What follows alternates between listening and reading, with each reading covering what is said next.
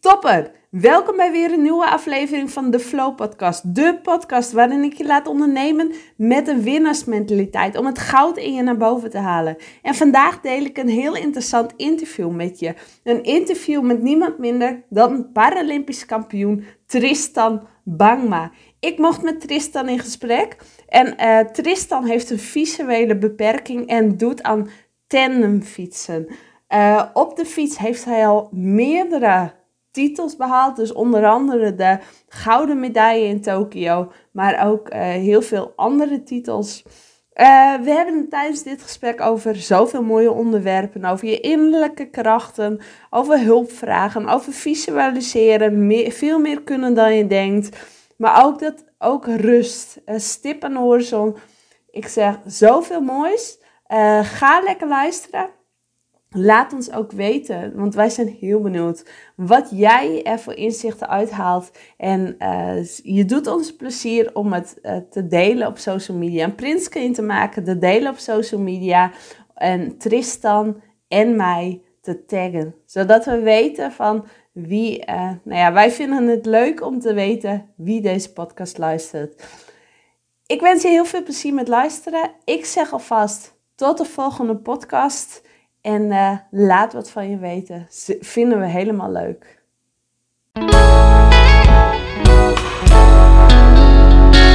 Welkom. Leuk dat je bent, Tristan, in deze podcastaflevering en op Facebook. We gaan een superleuk gesprek, interessant gesprek hebben over ondernemen in topsport, doorzettingsvermogen, winnaarsmentaliteit, op zoek naar goud. Ik geloof dat we weer heel veel mooie inzichten krijgen. En ik begin met een eerste vraag die ik aan iedereen stel die ik spreek. Waar krijg jij energie van? Ja, ik krijg energie van sport. Ik doe dan wielrennen. Maar ja, sport is emotie. En dat vind ik het mooie. Aan de ene kant winnen. Dat is prachtig natuurlijk. En daar ben je ontzettend blij. En aan de andere kant teleurstelling. Dus als het niet lukt. En als het even tegen zit. En op dat moment baal je daar natuurlijk ontzettend van. Maar die twee uitersten vind ik echt heel erg mooi. En als je dan wint, dan denk je ook weer terug aan die teleurstelling. En dat vind ik heel erg mooi. Dat heel erg wisselt. Eigenlijk zit het vaker tegen dan dat het mee zit. Maar als je dan wint, dat is prachtig. Ja, en kun jij, want je zegt ik kijk ook naar die teleurstelling, kun jij vaak met een goed gevoel, een beetje vreemd zeg maar, met een goed gevoel naar die teleurstellingen kijken? Achteraf vaak wel. Nu natuurlijk in Tokio goud gewonnen, wat ontzettend mooi is en wat echt een ongelooflijk mooie dag was. En nog steeds prachtig. Nu kijk ik ook wel terug naar het verleden, de weg na Tokio. Dat maakt eigenlijk het verhaal. En de medaille is maar de medaille, maar het gaat vooral om de weg daar naartoe. En dan heb je veel dingen meegemaakt en ook minder leuke dingen, dat dingen echt flink tegenzitten. Daar denk je nu wel aan terug. En eigenlijk daar lach ik nu om en dat vind ik nu heel erg mooi. Maar op het moment zelf natuurlijk niet. Nee, want je zegt het al, de weg naar Tokio. Maar eerst wil ik even weten voor iedereen die je niet kent. Wie ben je en je zei al goud in Tokio. Vertel er eens iets over. Ik ben Tristan Bangma. Ik kom oorspronkelijk uit Friesland, uit Donkerbroek. Een heel klein dorpje. Ik woon dan nu in Apeldoorn. Ik ben 24, gisteren 24 geworden. En ik heb een visuele beperking, opticus atrofie. En dat houdt in dat mijn oogzenuwen zijn aangetast. Dus ik heb op zich hele goede ogen. Alleen de zenuw die van mijn ogen naar de hersenen loopt, die is aangetast. En daardoor komen de waargenomen beelden niet goed aan bij mijn hersenen. Waardoor ik slecht zie. Ik zie door een groot mistveld. Dus alles is wazig. Ik red me in het dagelijks leven eigenlijk heel erg goed. Alleen mensen herkennen. Zelf autorijden kan ik bijvoorbeeld niet. Dingen lezen is soms ook heel erg lastig. Ik verplaats me gewoon goed door een ruimte en ik zie vaak wel dat er iets is. Maar wat het dan is, dat is dan vaak lastig voor mij. Natuurlijk kan je heel veel dingen wel logisch plaatsen. Soms is dat een grote beperking. Ik ben altijd al sportliefhebber geweest. En mijn droom was altijd om topsporter te worden. En ja, dat leek eigenlijk niet meer mogelijk door mijn visuele beperking. Maar doordat ik samen met mijn vader en samen met mijn ouders naar een oplossing ben gaan zoeken. En die heb gevonden in de tandem. Ben ik in de Paralympische sport beland. En ben ik nu tandemwielrenner achter op de tandem. Stokeren noemen ze dat. Dus ik ben een stoker op de tandem. En heb nu al 2 Paralympische Spelen meegemaakt. En 2 keer heel erg succesvol. Dus ik denk dat ik het heel erg goed doe. En ik kan nu elke dag fulltime leven voor de sport. En mijn jongensdroom is uitgekomen. En ik ben fulltime topsporter. Dus ik kan elke dag doen wat ik het allerleukste vind. En dat is fietsen. Dus ja, dat is echt prachtig. Ja, wauw. En want je zei, de visuele beperking, heb je die van jongs af aan al of is dat op een gegeven moment gekomen? Eigenlijk weten we dat niet zo goed. En dat weten de artsen kunnen daar eigenlijk ook niet heel veel over zeggen. Ik ben er in groep 4 van de basisschool. Dus ja, toen ik een jaar of 8 was, zijn we erachter gekomen. Dan begin je natuurlijk met woordjes leren en met echt les. Met les krijgen. En toen merkte ik echt dat ik het bord niet goed kon lezen. Toen zijn we dus naar het ziekenhuis geweest en allemaal onderzoeken gedaan. En daar kwam dus uit dat ik visueel beperkt ben. Toen zag ik nog wel meer. Toen had ik nog een gezichtsvermogen van 25%. En op dit moment is dat nog 1%. Dus het is echt flink afgenomen. En dat merk ik ook in de dingen die ik kan. Toen kon ik echt nog heel veel dingen wel. Dus bijvoorbeeld zelfstandig fietsen naar school. Korfballen deed ik toen. Dus ja, allemaal dingen die nu gewoon echt niet meer lukken. Toen kon ik nog op de bank zitten, tv kijken bij mijn ouders thuis. En nu moeten zij moeite doen om mij heen nog iets te kunnen zien van de tv. Omdat ik helemaal in de tv kruip. Dus ja, dat zijn wel de grote aanpassingen en grote drempels die ik heb moeten nemen om te kunnen doen wat ik nu kan doen. Maar ja, je leert er ook heel veel van. En daar kijk ik nu ook vooral naar wat ik daarvan leer en wat ik eigenlijk allemaal wel kan. En daar kom je er ook achter dat eigenlijk alles mogelijk is. En misschien niet op de normale manier, maar wel op een andere manier. Dus als je in mogelijkheden en oplossingen denkt, dan kan eigenlijk alles. Ja, en want je zei net, mijn jongensdroom is uitgekomen. Ik wilde altijd dat topsporter zijn. Had je die droom al toen jij deze beperking wist of was dat van tevoren al? Ja, eigenlijk daarvoor al wel. Ik was altijd al heel bewegelijk en wou het liefst altijd buiten spelen en rennen en voetballen. En eigenlijk wat ieder kind doet. Alleen, ik zei altijd wel tegen mijn ouders van ik wil heel graag topsporter worden. En niet per se in welke sport, maar dat leek me echt prachtig. En ik keek dan ook graag altijd naar sport. En als mijn vader sport zat te kijken in het weekend, dan was ik altijd ook wel voor de tv te vinden. Dus ja, ik vond sport altijd al echt prachtig. En dat was wel echt iets wat ik vanaf kleins af aan al riep. En dan krijg je een beperking en dan ga je baan weer rennen. Hoe ben je daar zo bij gekomen? Want je moet zoeken naar neem ik aan ook naar een sport wat bij je beperking kan. Ja, nee, zeker. Ja, ik heb heel veel moeite gehad met het accepteren van mijn beperking. En toen dacht ik ook echt wel van wat kan ik eigenlijk nog? En zijn er nog dingen die ik überhaupt goed kan? Dus toen wist ik ook niet zo goed wat ik ging doen in de toekomst. En wielrennen was altijd al iets wat ik heel mooi vond. En het is me eigenlijk ook wel met de paplepel ingegoten. Want mijn vader die heeft vroeger altijd heel veel gefietst. Nooit wedstrijden, maar altijd hele lange afstanden. Ook in het buitenland veel gefietst. Eigenlijk van hem een beetje het wielenvirus gekregen van hem. En ik fiets altijd al op een mountainbike. Alleen door mijn visuele beperking, doordat dat slechter werd, lukte dat niet meer. En zo zijn we samen naar een oplossing gaan zoeken. En bij de tandem terechtgekomen. Toen hebben we eerst een paar jaar samen op de tandem gewoon lekker rondjes in Friesland gefietst. En we hebben een keer de Mont Ventoux beklommen, de Elfstedentocht gefietst. Allemaal hele mooie dingen. Maar ik wou meer en ik had nog steeds die droom om op het hoogste niveau wedstrijden te fietsen. En ik wist eigenlijk helemaal ook niet of dat kon op de tandem. En toen zag ik in 2012 de Paralympische Spelen op tv. En toen zag ik Patrick, degene waar ik nu goud mee heb gewonnen in Tokio, zag ik toen met Rinne, een andere stoker achter op de tandem, zag ik brons winnen. En toen zei ik tegen mijn ouders, dat wil ik ook. En zo is het balletje eigenlijk een beetje gaan rollen. En ben ik dat jaar naar Paralympische Talentendag geweest in Amsterdam.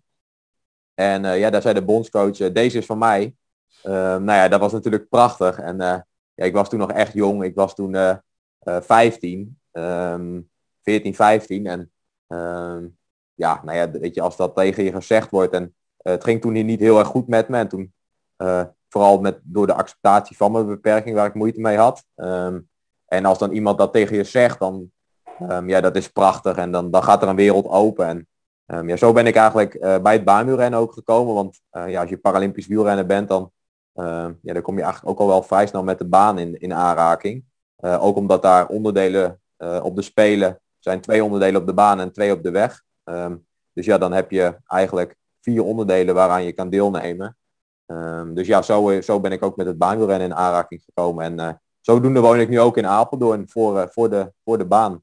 Voor de sport. Ja. En je zegt al acceptatie van je beperking. Ja, hoe heb je dat gedaan? Is dat een ontwikkelingstraject? Of hoe heb jij geaccepteerd hoe je bent? Ja, dat was echt wel een hele moeilijke periode. Helemaal toen mijn zicht ook echt nog slechter werd. En het ook zichtbaar werd dat ik slechtziend ben. Dus ja, dat ik hulpmiddelen moest gaan gebruiken. Dat ik niet meer met de kinderen of met mijn klasgenoten naar school kon fietsen. Dat ik in de bus naar school moest. In het donker met een stok moest gaan lopen. Een verrekijkerbril op in de klas. Ja, nu denk ik van ja, waar maakte ik me toen eigenlijk druk om? Alleen ja, op die leeftijd was dat super lastig. En ja, ik was anders dan anderen. En daar had ik heel veel moeite mee.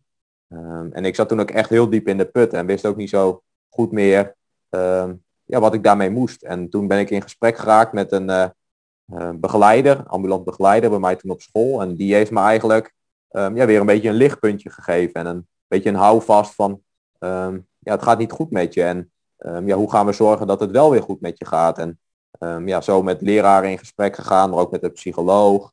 En ook met mijn ouders. En zo ben ik langzaam weer een beetje uit die put gekropen. Ja, toen kreeg ik met het wielrennen samen met mijn vader op de tandem ja, ook die houvast. En ja, zag ik weer kansen. En ja, zo is dat langzaam, in een heel langzaam proces ja, ging het steeds beter met me. En ja, zag ik steeds meer in wat er wel allemaal mogelijk was. En wat ik wel allemaal kon. En wat mijn talenten waren. En ja, zo ben ik dus uit die put gekropen. En ja, doe ik wat ik nu doe. En ja, de sport heeft dus ook een hele belangrijke rol gespeeld ja, in die acceptatie. Maar ik denk vooral ook ja, de juiste mensen om me heen. En de mensen ja, die mij graag wouden helpen. Of willen helpen. Om ja, dat het goed met me gaat. En dat ik goed in mijn vel zit. En ja, dat is natuurlijk super waardevol. Ja, absoluut. Mooi. En als je nu terugziet naar die periode, heeft deze acceptatie, deze nou ja, donkere periode, zeg maar, of minder periode, ook sterker gemaakt? Dat ze zeggen van, nou, dit gebruik ik nu weer. Nou, dit kan ik nu gebruiken. Ja, nee, absoluut. Weet je, ja, nou ja, op dat moment was het natuurlijk verschrikkelijk. En ja, ik had hier ook zomaar niet meer kunnen zitten, zeg maar. Ja, nou ja, dat is natuurlijk, dat mag niet. En dat kan niet. En ja, dat gun ik niemand anders. En ik denk dat het mij ja, heeft gevormd als mens, maar dat ik ook heel snel volwassen van ben geworden. Ik heb ja, op jonge leeftijd heb ik al heel veel meegemaakt. En ik denk dat je daar jezelf uiteindelijk heel erg door ontwikkelt. En ja, dan is het natuurlijk niet goed dat ieder kind dat meemaakt. Alleen ja, voor mij heeft het er wel voor gezorgd dat ik heel zelfstandig was al op vrij jonge leeftijd. En dat heeft me denk ik ook geholpen in de sport. Ja, om uiteindelijk al op hele jonge leeftijd op een heel hoog niveau te presteren.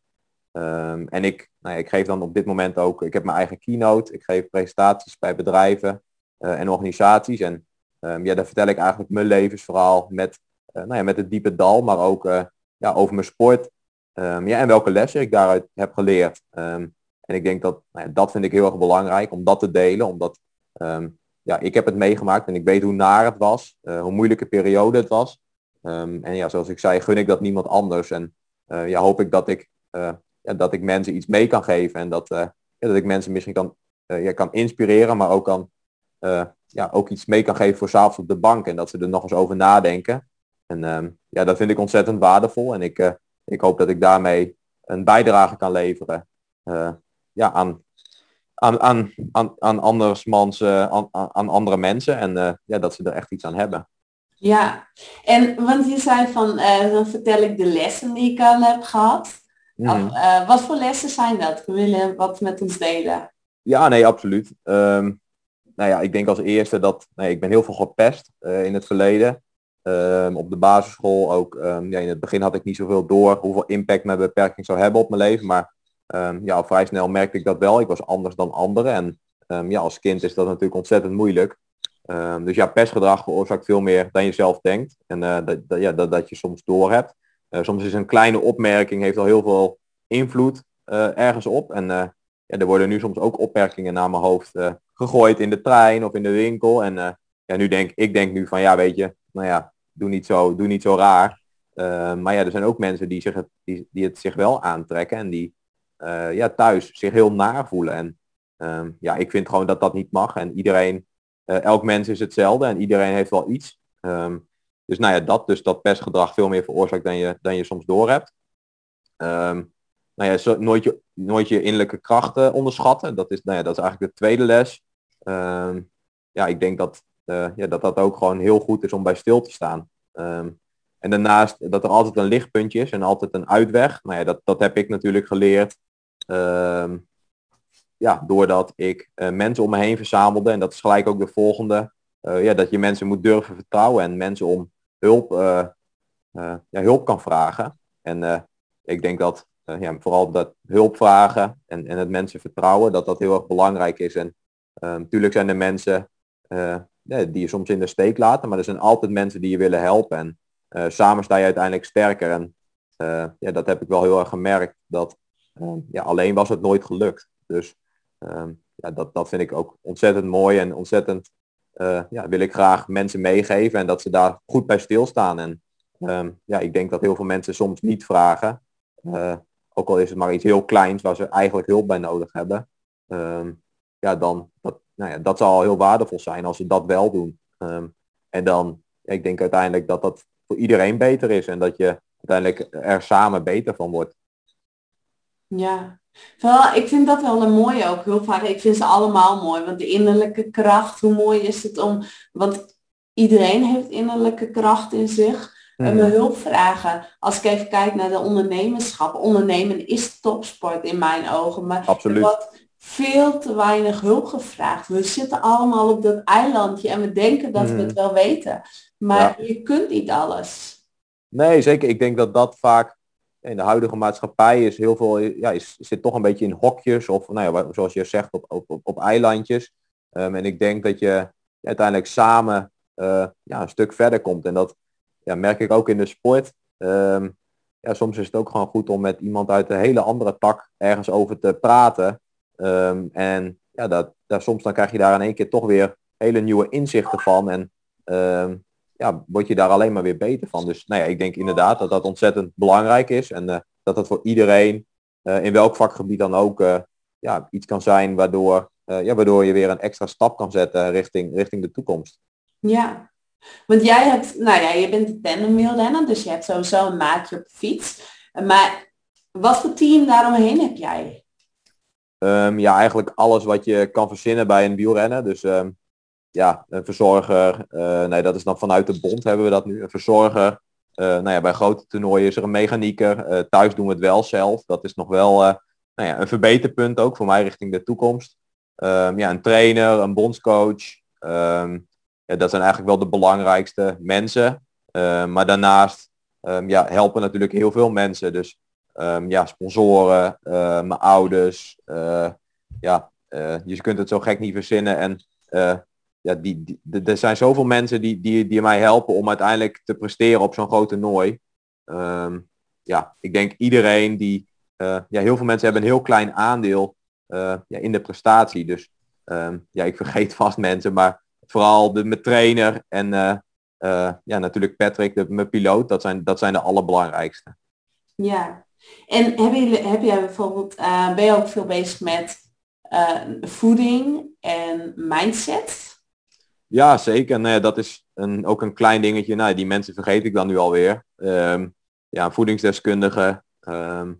En daar heb ik de laatste tijd iets minder gebruik van gemaakt. Omdat ik Nou, ik loop al best wel lang mee in de sport. En ja, ik weet steeds eigenlijk iets beter wat er echt nodig is. En ik doe steeds meer op gevoel. Dus dat vind ik zelf heel erg fijn. En dat is ook voor iedere sporter natuurlijk weer anders. Want het is wel ontzettend belangrijk dat het goed in balans is natuurlijk, trainen en voeding. Dus ja, voor mij heeft het in het verleden, heb ik daar heel veel moeite ook mee gehad. En heb ik zelfs anorexia tegen anorexia aangezeten, omdat ik dacht ik moet afvallen, ik moet lichter. Dat hoort bij topsport. En dat was niet zo, want ik was al heel dun en heel mager. Door middel van de voedingsdeskundige ben ik daar wel weer, bovenop gekomen. Daar heb ik ook heel veel van geleerd. Dus nu weet ik heel goed wat er nodig is om fit te zijn en om in balans te zijn. Dat is wel iemand die ik altijd vragen kan stellen. En daarnaast ga ik ook naar een psycholoog, een sportpsycholoog. En daar heb ik gewoon gesprekken over eigenlijk van alles en nog wat. En soms heb ik ook een gesprek en dan denk ik dat er niks aan de hand is, maar dan speelt er toch iets. Dus ik heb eigenlijk elke maand gewoon een afspraak om gewoon in gesprek te gaan. En gewoon te bekijken of er iets, toch nog ergens iets zit wat ik eigenlijk zelf helemaal niet door heb. En in het verleden heb ik dat ook gedaan en ook een periode niet. En toen merkte ik eigenlijk gelijk dat het minder ging. En soms heb ik echt het idee bij een psycholoog dat ik echt iets daar kan achterlaten. Dus dat ik, als ik de deur weer uitstap, dat er iets negatiefs, dus negatieve energie, dat daar blijft. En dat is een heel apart gevoel, maar wel wat ik echt ervaar. Ja, mooi. Ja. En, want je zei net voeding, met voeding om alles in balans te houden, maar wat doe jij daarnaast om de sport in balans te houden om zo fit mogelijk te zijn? Natuurlijk hard trainen. Dat in het verleden ben ik daar ook altijd, was dat heel lastig. Ik had altijd heel veel moeite met rusten. Dat is toch ook wel een sleutel tot succes. En op een rustdag wou ik dan vaak toch nog een uurtje fietsen. En dat deed ik dan ook. Maar uiteindelijk brak me dat wel op. En door nu iets meer rust te nemen, maar ook totaal iets anders ernaast te doen. Dus ik ben weer een studie begonnen. Een hbo-studie. Bedrijfseconomie. Bij de LOE, een thuisstudie. En dat helpt mij wel enorm om ook gewoon soms compleet iets anders te doen en aan iets anders te denken. En daardoor heb ik het idee dat ik daardoor ook harder ben gaan fietsen. Door niet alleen maar in die tunnel te zitten van het fietsen. En ik denk dat dat soms alleen maar beter is. En soms kan ik dan misschien beter 2 uurtjes minder trainen en die 2 uurtjes studeren. Dat kan er misschien wel voor zorgen dat ik uiteindelijk harder ga fietsen. Ja. Dus rust, training, dat is logisch als topsporter. Rust is ook een hele belangrijke. Absoluut, ja. Nee, daar heb ik me ook altijd heel erg in vergist. Ik dacht ook altijd trainen is, hoe meer ik train, hoe harder ik ga fietsen. Maar dat is echt niet waar. Soms is het ook gewoon goed als je moe bent om een keer 2 dagen niks te doen. En dan ben je er daarna ook weer. En die juiste balans vinden ook hierin. Dus in de trainingsarbeid, maar ook in de voeding, maar ook mentaal. Dat is ontzettend belangrijk om overal in balans te zijn. Denk jij ook dat onderschat wordt door ondernemers, door misschien nog wel andere sporters, door eigenlijk veel mensen? Het rusten bedoel je? Of? Ja? Misschien wel.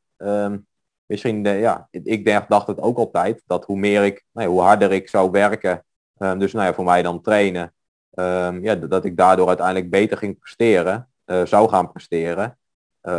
Ik denk ook wel dat ondernemers dat hebben, dat hoe harder ze werken, dat dan uiteindelijk de prestatie, in welk vakgebied dan ook, beter wordt. Maar dat hoeft echt niet altijd zo te zijn. Soms is het denk ik ook gewoon goed om even gas terug te nemen en om alles even rustig te laten bezinken. En dan misschien meer met frisse moed er weer tegenaan te gaan. En dat je dan uiteindelijk met minder uren meer bereikt. Daar geloof ik wel in. Ja, oké. Mooi. Nou, tegenslagen hebben we eigenlijk al van hoe je daarmee om bent gegaan, hoe je er altijd mee omgaat. En ja, in het begin zei je als, je hebt die medaille nu van Tokio. En dan zeg je, ja, de reis er naartoe. Dat was het, want die medaille is mooi. Kun je ons meenemen in de reis er naartoe? Want als ondernemer hebben we ook een doel, maar om die reis om daar te komen, ja, dat is het belangrijkste. Zeker, ja, nee, die medaille is maar een stukje metaal. Nou ja, het is wel goud, maar nee, ja, maar dat is, dat is maar een object, zeg maar. En ja, als ik aan Tokio terugdenk, dan heb ik hier een hele mooie medaille liggen. Maar dan denk ik inderdaad vooral aan alles wat we hebben meegemaakt daar naartoe. En Tokio was altijd een stip aan de horizon. En ja, ook met tegenslag dachten we altijd aan die stip. Dus ja, als we hier stonden te sleutelen aan de fiets, Patrick en ik, en ja, het zat tegen. Ja, dan hielden we toch maar weer Tokio voor ons. En nou ja, we hebben nog zo lang, dus uiteindelijk komt het goed. Maar ook als we een klein pijntje hadden, of we waren even ziek, of we moesten een coronatest doen omdat we verkouden waren. En we mochten niet naar de training. Dan moet je toch in weer in oplossingen gaan denken. En die stip voor je, die stip aan de horizon voor je te houden. En uiteindelijk was het een hele mooie weg. De Spelen werden natuurlijk een jaar uitgesteld. In eerste instantie was dat best wel lastig, omdat je bereidt je er gewoon op voor. Ik had ook echt al plannen gemaakt voor na de Spelen. Echt even gas terugnemen. Even wat andere dingen. Meer energie in stoppen. Maar ja, dat veranderde natuurlijk in één keer. Dus dan moest je in één keer alles helemaal, vooral in je hoofd, anders in gaan delen. Uiteindelijk heeft dat extra jaar ons heel veel opgeleverd. En zijn we er denk ik alleen maar beter van geworden. En hebben we beide fysiek nog een hele grote stap kunnen zetten. Maar ook mentaal. En ook op het vlak van materiaal. En wielrennen is een materiaalsport. Dus daarmee kan je ook echt tijd winnen. Dus ja, misschien klinkt het een beetje gek, maar dat extra jaar was voor ons eigenlijk heel gunstig. En ja, we hebben een heel mooi jaar gehad met heel veel goede kampen, maar ook nog een aantal wedstrijden heel goed kunnen fietsen. En uiteindelijk viel alles op zijn plek in Tokio, dus alle puzzelstukjes. Soms vielen ze van de tafel en raapten we ze weer op. Maar ze vielen allemaal op de juiste plek en we hadden een complete puzzel in Tokio. Dus dat is prachtig en dat is nog steeds kippenvel dat alles dan samenkomt op één moment. En we hadden één doel in Tokio en dat was de 4 kilometer achtervolging. En ja, alles klopte van start tot finish. En we een magische grens doorbroken voor het eerst onder de 4 minuten op de 4 kilometer. Ongelooflijk. En dat is prachtig en dat is het ultieme als topsporter. Ja, om elke keer weer grenzen te verleggen? Ja, zeker. Om elke dag beter te worden, om elke dag een stapje erbij te doen en elke dag dat doel voor je te houden. Dus ook als je moe bent, dat je soms wel als je moe bent ook een training moet afwerken. En ja, je weet waarvoor je het doet. En dat is uiteindelijk die ene dag in Tokio, dat ene moment. En ja, daardoor lukt dat ook om dat op te brengen. Ja.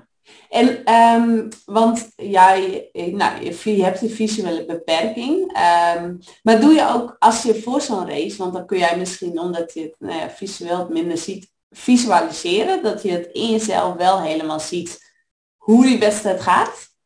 Zeker, ja. Dat doe ik wel echt al wel de dag of 2 dagen van tevoren. Je neemt het nog wel een aantal keer door, want gewoon in je hoofd. De avond van tevoren misschien nog voordat je gaat slapen, maar dan wel korter. De echte hele race doornemen in je hoofd, dat doe ik echt dan 2 dagen van tevoren. Je weet gewoon wat je taak is. En dat is om die 4 kilometer goed uit te voeren op dat ene moment. Je hebt maar 1 kans en daar heb je 5 jaar lang, nu dan 5 jaar lang voor getraind. En dan neem je het zeker door. En sta je bij alle punten nog even goed stil. En ook bedenk je ook welk gevoel daarbij hoort. Dus de start, wat voor gevoel hoort daarbij. Dus explosiviteit. Dan 1,5 ronde zo hard mogelijk fietsen, zo hard mogelijk starten om die fiets op gang te trekken. En dan het juiste gevoel vinden voor een goede pace-snelheid. Ja, dat is achtervolgen en dat is super lastig. Maar doordat je dat wel, dat filmpje zeg maar een aantal keer afspeelt in je hoofd, ja, kan je dat wel beter, ja, beter uitvoeren op dat ene moment. En ja, nou ja, dat vind ik ook heel erg mooi om daar heel erg mee bezig te zijn met z'n allen. Ja, om daar heel bewust van te zijn hoe belangrijk dat kan zijn om dat gevoel na te bootsen. Ja, want je hebt een maatje, jullie doen het met z'n tweeën. En als het voor jou even een mindere dag is, hoe gaan jullie daarmee om? Want als je, nou ja, topsport is soms ook alleen, vaak ook alleen. Nou ja, en dan ligt het echt alleen aan jezelf. Maar als je een tandem bent, dan heb je ook rekening te houden met een ander. Zeker, ja, het is eigenlijk wielrennen is een individuele sport, maar ja, tandemwielrennen is eigenlijk wel weer een soort van teamsport. Dus je bent echt afhankelijk van elkaar. En ja, ik vind ook gelijk dat het heel erg mooi maakt, omdat je het echt samen doet. En ja, je werkt samen naar zo'n doel toe. En inderdaad, ja, als één iemand een mindere dag heeft, ja, dat weet je eigenlijk pas tijdens de wedstrijd natuurlijk. Dus dat merk je tijdens een achtervolging, merk je dat eigenlijk al amper, omdat het 4 kilometer is. En ja, dan zie je achteraf de vermogens, zeg maar. En dan kan je daar pas iets zinnigs over zeggen. Maar ja, dat heb je te accepteren. Je moet erop vertrouwen. Nou ja, dan heb je het woord vertrouwen weer. Ja, op elkaar. Dat je er beide alles aan doet. En ja, dat je beide het beste resultaat wil op de Spelen. En ja, daarvoor ben je beide topsporter. En ja, daar moet je vol op vertrouwen dat je op dat moment beide ja, de taak zo goed mogelijk wil uitvoeren. Dus ja, een mindere dag of niet, ja, dat is menselijk en dat kan ook op de Spelen gebeuren. En ja, daar heb je het dan mee te doen. Ja, en wat is voor jou echt de sleutel, de absolute basis voor het succes geweest wat je allemaal hebt behaald? Ja, ik denk vooral doorzettingsvermogen en wilskracht. Ik denk dat ja, ook op de mindere momenten die stip aan de horizon voor je te houden en ja, dat doel van het goud willen winnen. Of in ieder geval het beste voor jezelf willen op de Spelen. De beste Tristan, de beste Patrick. Ja, als je ja, dat voor je houdt. Ja, ik denk dat ja, altijd maar doorgaan en ja, altijd ervoor gaan. Ik denk dat de sleutel is tot de gouden medaille. En vooral ook samen ervoor gaan. Dus elkaar stimuleren. En ja, elkaar naar een hoger niveau tillen. En ik denk dat we dat echt hebben gedaan.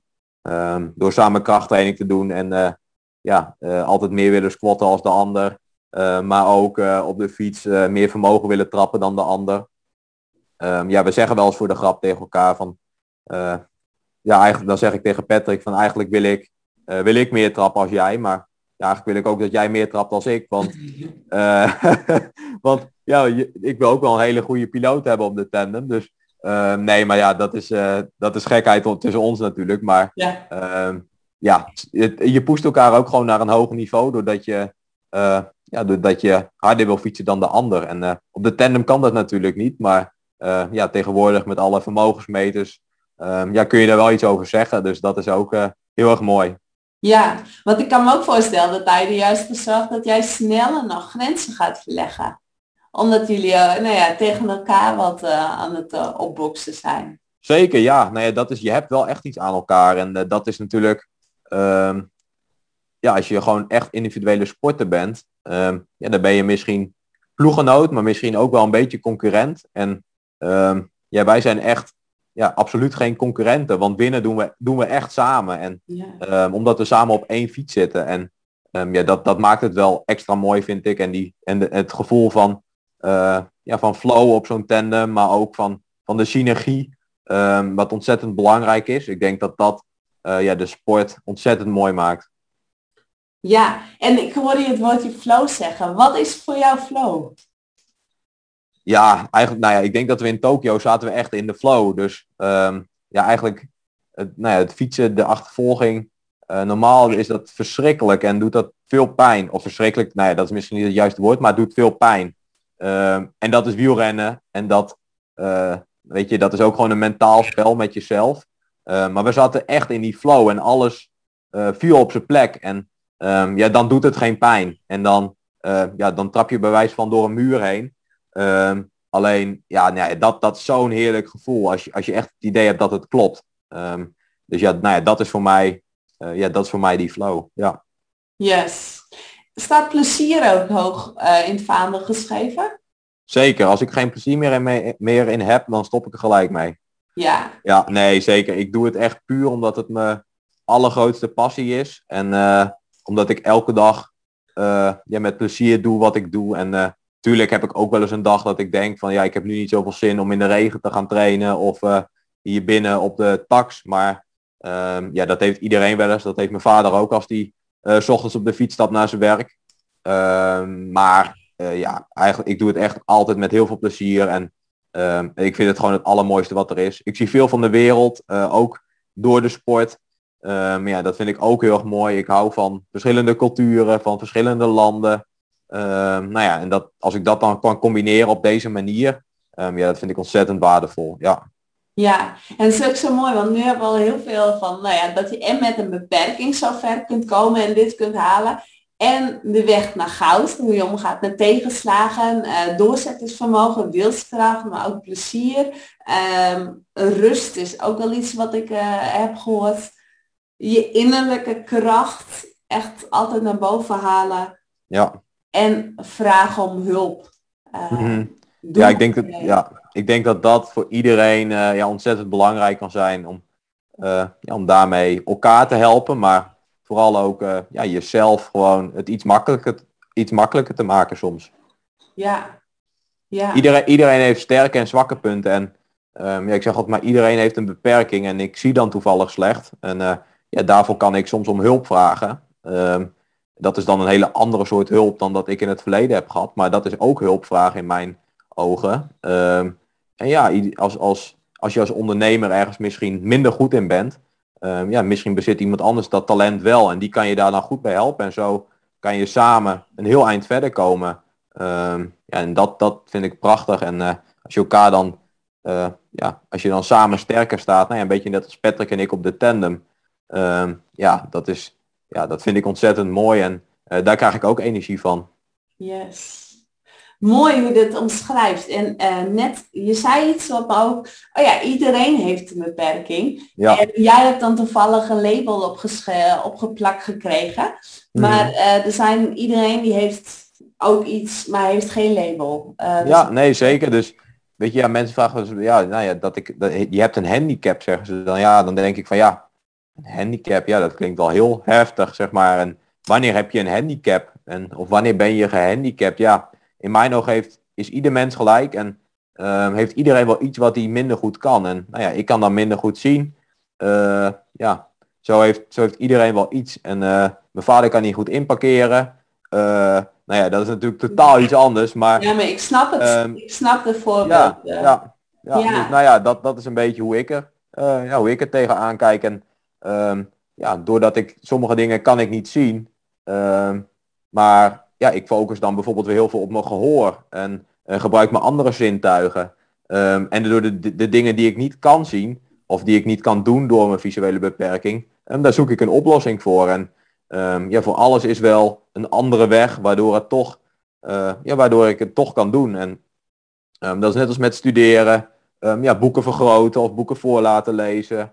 Ja, ik kan geen auto rijden. Nou ja, er rijden ook bussen en treinen. Nou ja, kan ik die tijd weer gebruiken om nuttig iets te doen achter mijn computer.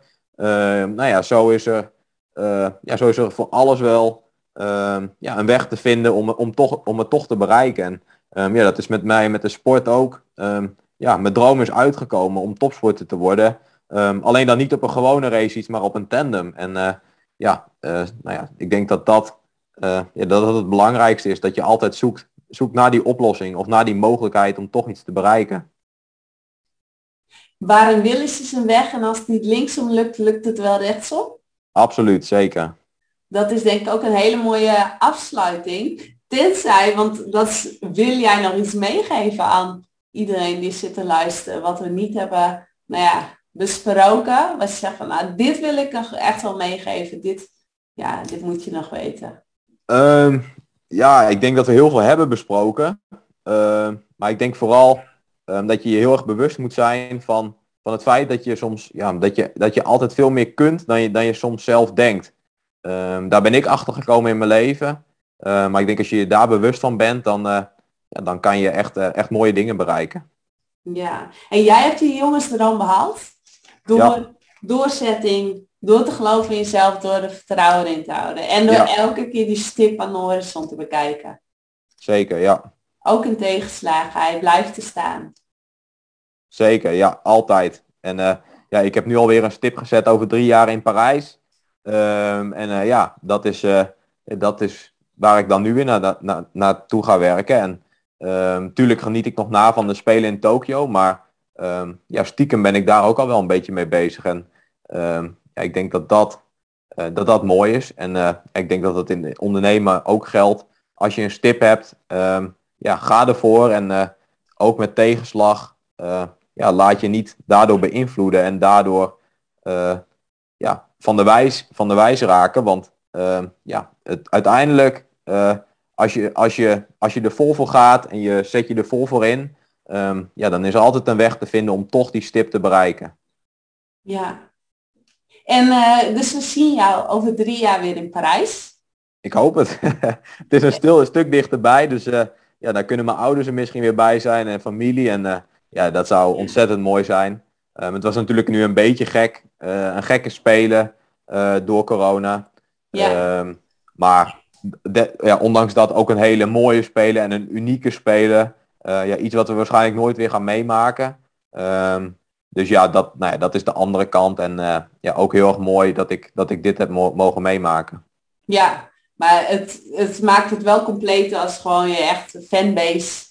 Absoluut, zeker. Ja, tuurlijk. Uiteindelijk doe je het samen. En dat is al een aantal keer voorbij gekomen. Maar ik doe het echt niet alleen zonder de mensen om me heen. Mijn familie, maar ook de hele begeleiding. Dan was het nooit gelukt. En ik denk dat nu heel erg jammer was. Dat die er allemaal niet bij konden zijn. En het mee konden vieren. En natuurlijk hebben we dat nu in Nederland. Hebben we elkaar allemaal weer gezien. Maar op dat moment kon het niet. En dat is dan heel erg jammer als je daar bent. Maar dat wisten we van tevoren. En daar stel je je op in. En dan is het ook helemaal prima. Ja, maar dat is denk ik wel weer even een schakel waar je mee om moet kunnen gaan. Ja, nee, zeker. Het is natuurlijk heel anders dan bijvoorbeeld de Spelen in Rio, waar mijn ouders wel waren. Toen ook goud gewonnen op een hele mooie manier samen met Teun. Dat was ook ontzettend gaaf. En dan kan je het gelijk met elkaar delen.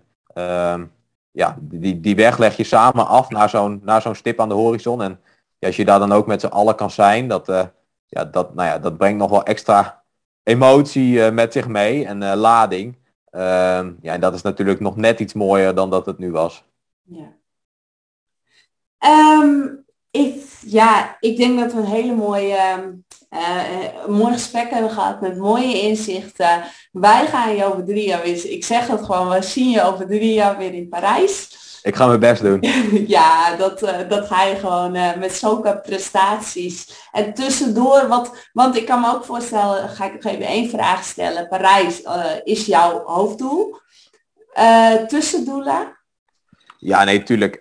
Ik moet me natuurlijk ook plaatsen voor Parijs. Het is zeker geen 1-2'tje dat we daar aan de start mogen verschijnen. Het is wel uiteindelijk het doel natuurlijk. Maar op WK's, wereldbekers, EK's, moeten we er ook staan. Om uiteindelijk in Parijs te mogen starten. En, Parijs is natuurlijk over 3 jaar. Het klinkt nog ver, het is dichtbij, maar je moet als sporter ook gewoon elk jaar andere doelen hebben om naartoe te pieken en in topvorm te zijn. Dus volgend jaar het WK weg, dat is wel echt ook een stip, maar net iets minder belangrijk dan uiteindelijk de Spelen. Maar voor volgend jaar is dat wel de absolute stip aan de horizon om daar te presteren. En als we daar presteren, dan zetten we alweer een hele goede stap richting Parijs. Ik denk dat uiteindelijk ook gewoon heel erg mooi is om ook al die kleine doelen of kleinere doelen op WK's goed presteren. Als sporter wil je natuurlijk zoveel mogelijk winnen. En ja, daar horen ook andere wedstrijden bij dan alleen maar de Spelen. Maar de Spelen zijn natuurlijk uiteindelijk het hoogst haalbare. Daarom is dat de absolute stip. Ja, mooi. We gaan hem hiermee afronden. Ik wil je hartelijk danken. Geen dank. Voor dit gesprek, voor deze mooie inzichten. Heb je vragen aan Tristan, dan is hij te vinden op social media. Op Instagram, voornamelijk Instagram of ook anderen. Ja, ik zit meest op Instagram inderdaad. Ja, zoek hem dan even op Tristan Bangma. En ik wens je zo heel veel succes. Met Dankjewel. alles wat er gaat komen, met alle doelen en tussendoelen die er komen. Dankjewel. En we houden je in de gaten en dank je wel Superleuk. voor dit interview. Geen dank.